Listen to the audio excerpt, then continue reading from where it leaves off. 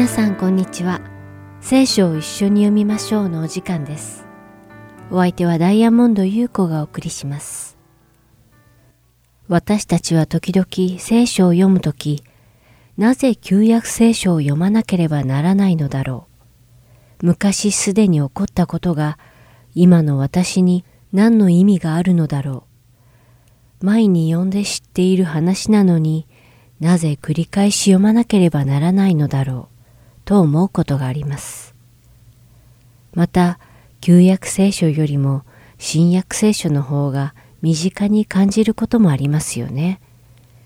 皆さんもそんな思いをしたことはありませんか？しかし実際、福音書の著者たちが福音書を書いた時代には、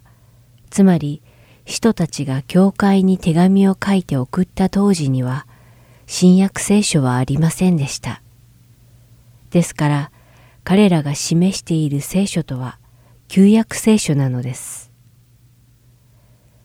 今日皆さんと一緒にお読みするコリント人への手紙第1の10章で使徒パウロは聖書が記録された非常に重要な理由の一つを明かしています。それは11節の言葉です。これらのことが彼らに起こったのは戒めのためであり、それが書かれたのは世の終わりに望んでいる私たちへの教訓とするためです。コリント人への手紙第10章1節の冒頭で、パウロはコリントのクリスチャンたちに出エジプト記に記されている歴史的出来事を思い出させています。イスラエルが神の恵みと奇跡によってエジプトの奴隷から解放されたこと、彼らは約束の地に行くように召されたこと、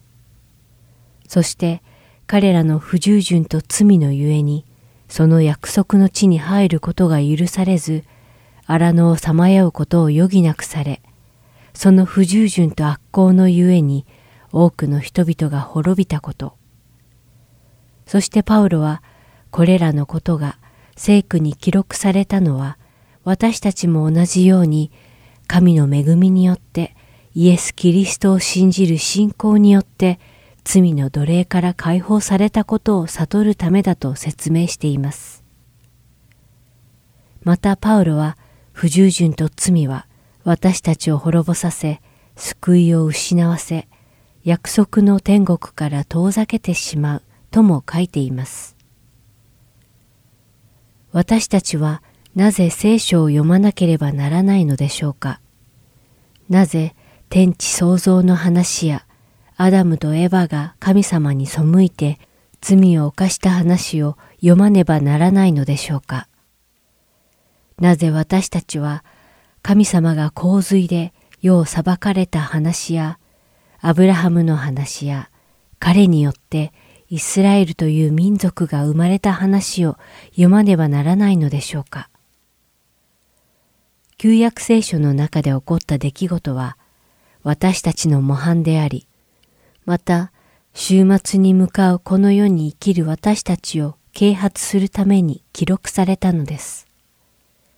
つまり旧約聖書は私たちが何に焦点を当てて生きるべきかを知るためにあるのです。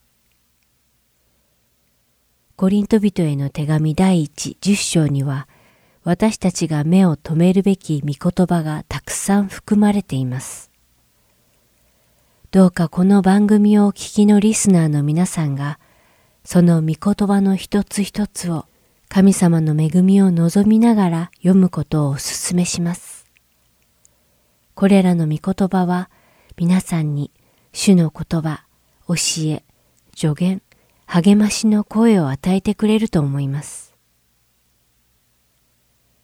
それではお祈りします。愛する天の父なる神様、皆を賛美いたします。私たちが旧約聖書のイスラエルの民に起こった出来事を読み、それを通して神様が今の私たちに与えてくださる教え、助言、励ましをいただけますように。また、神様の恵みでイエス・キリストによって死の奴隷から解放され、自由になり、約束の天国へ向かう神の子として生きていけますように、どうか導いてください。イエス様の皆によってお祈りします。アーメン。それでは今日の聖書箇所、コリント人への手紙第10章の1節から33節までを読んで、今日の聖書を一緒に読みましょう。終わりたいと思います。そこで兄弟たち、私はあなた方にぜひ次のことを知ってもらいたいのです。私たちの父祖たちは皆、雲の下におり、皆、海を通って行きました。そして皆、雲と海とで、モーセにつくバプテスマを受け、皆同じ御霊の食べ物を食べ、皆同じ御霊の飲み物を飲みました。というのは、彼らについてきた御霊の岩から飲んだからです。その岩とはキリストです。にもかかわらず、彼らの大部分は、神の御心にかなわず、荒野で滅ぼされました。これらのことが起こったのは、私たちへの戒めのためです。それは、彼らが貪ったように、私たちが悪を貪ることのないためです。あなた方は、彼らの中のある人たちに倣って、偶像崇拝者となってはいけません。聖書には、民が座っては飲み食いし、立っては踊ったと書いてあります。また私たちは、彼らのある人たちが姦淫をしたのに倣って姦淫をすることはないようにしましょう。彼らは姦淫のゆえに一日に23,000人死にました。私たちはさらに彼らの中のある人たちが主を試みたのに倣って主を試みることはないようにしましょう。彼らは蛇に滅ぼされました。また彼らの中のある人たちがつぶやいたのに倣ってつぶやいてはいけません。彼らは滅ぼす者に滅ぼされました。これらのことが彼らに起こったのは戒めのためであり、それが書かれたのは世の終わりに臨んでいる私たちへの教訓とするためです。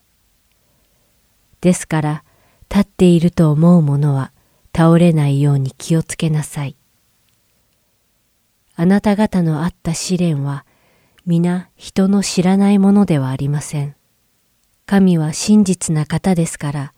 あなた方を耐えられないほどの試練に合わせることはなさいません。むしろ耐えられるように試練とともに脱出の道も備えてくださいます。ですから私の愛する者たちよ、偶像礼拝を避けなさい。私は賢い人たちに話すように話します。ですから私の言うことを判断してください。私たちが祝福する祝福の杯は、キリストの血に預かることではありませんか。私たちの裂くパンは、キリストの体に預かることではありませんか。パンは一つですから、私たちは多数であっても一つの体です。それは、皆の者が共に一つのパンを食べるからです。肉によるイスラエルのことを考えてみなさい。供え物を食べる者は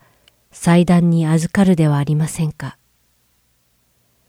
私は何を言おうとしているのでしょう。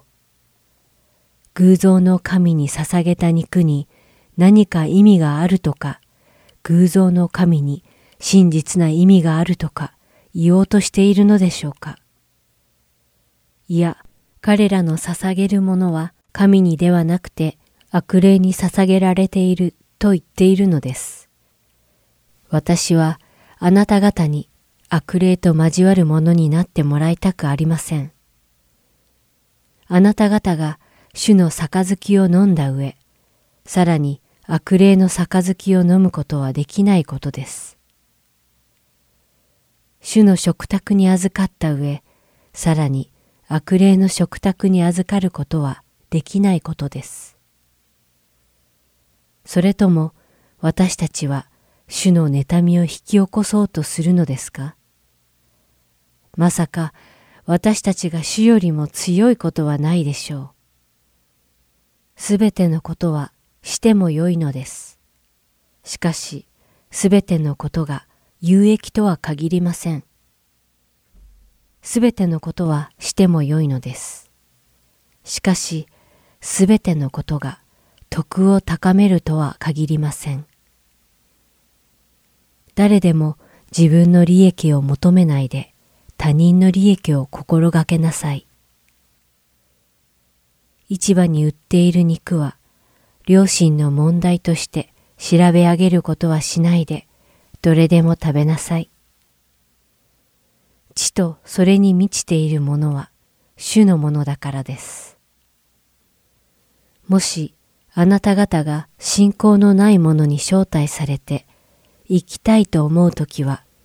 良心の問題として調べ上げることはしないで自分の前に置かれるものはどれでも食べなさい。しかし、もし誰かが、これは偶像に捧げた肉です、とあなた方に言うなら、そう知らせた人のために、また良心のために食べてはいけません。私が良心というのは、あなたの良心ではなく、他の人の良心です。私の自由が他の人の良心によって裁かれるわけがあるでしょうか。もし私が神に感謝を捧げて食べるなら、私が感謝する者のためにそしられるわけがあるでしょうか。こういうわけであなた方は食べるにも飲むにも何をするにもただ神の栄光を表すためにしなさい。ユダヤ人にもギリシア人にも神の教会にもつまずきを与えないようにしなさい。私も人々が救われるために自分の利益を求めず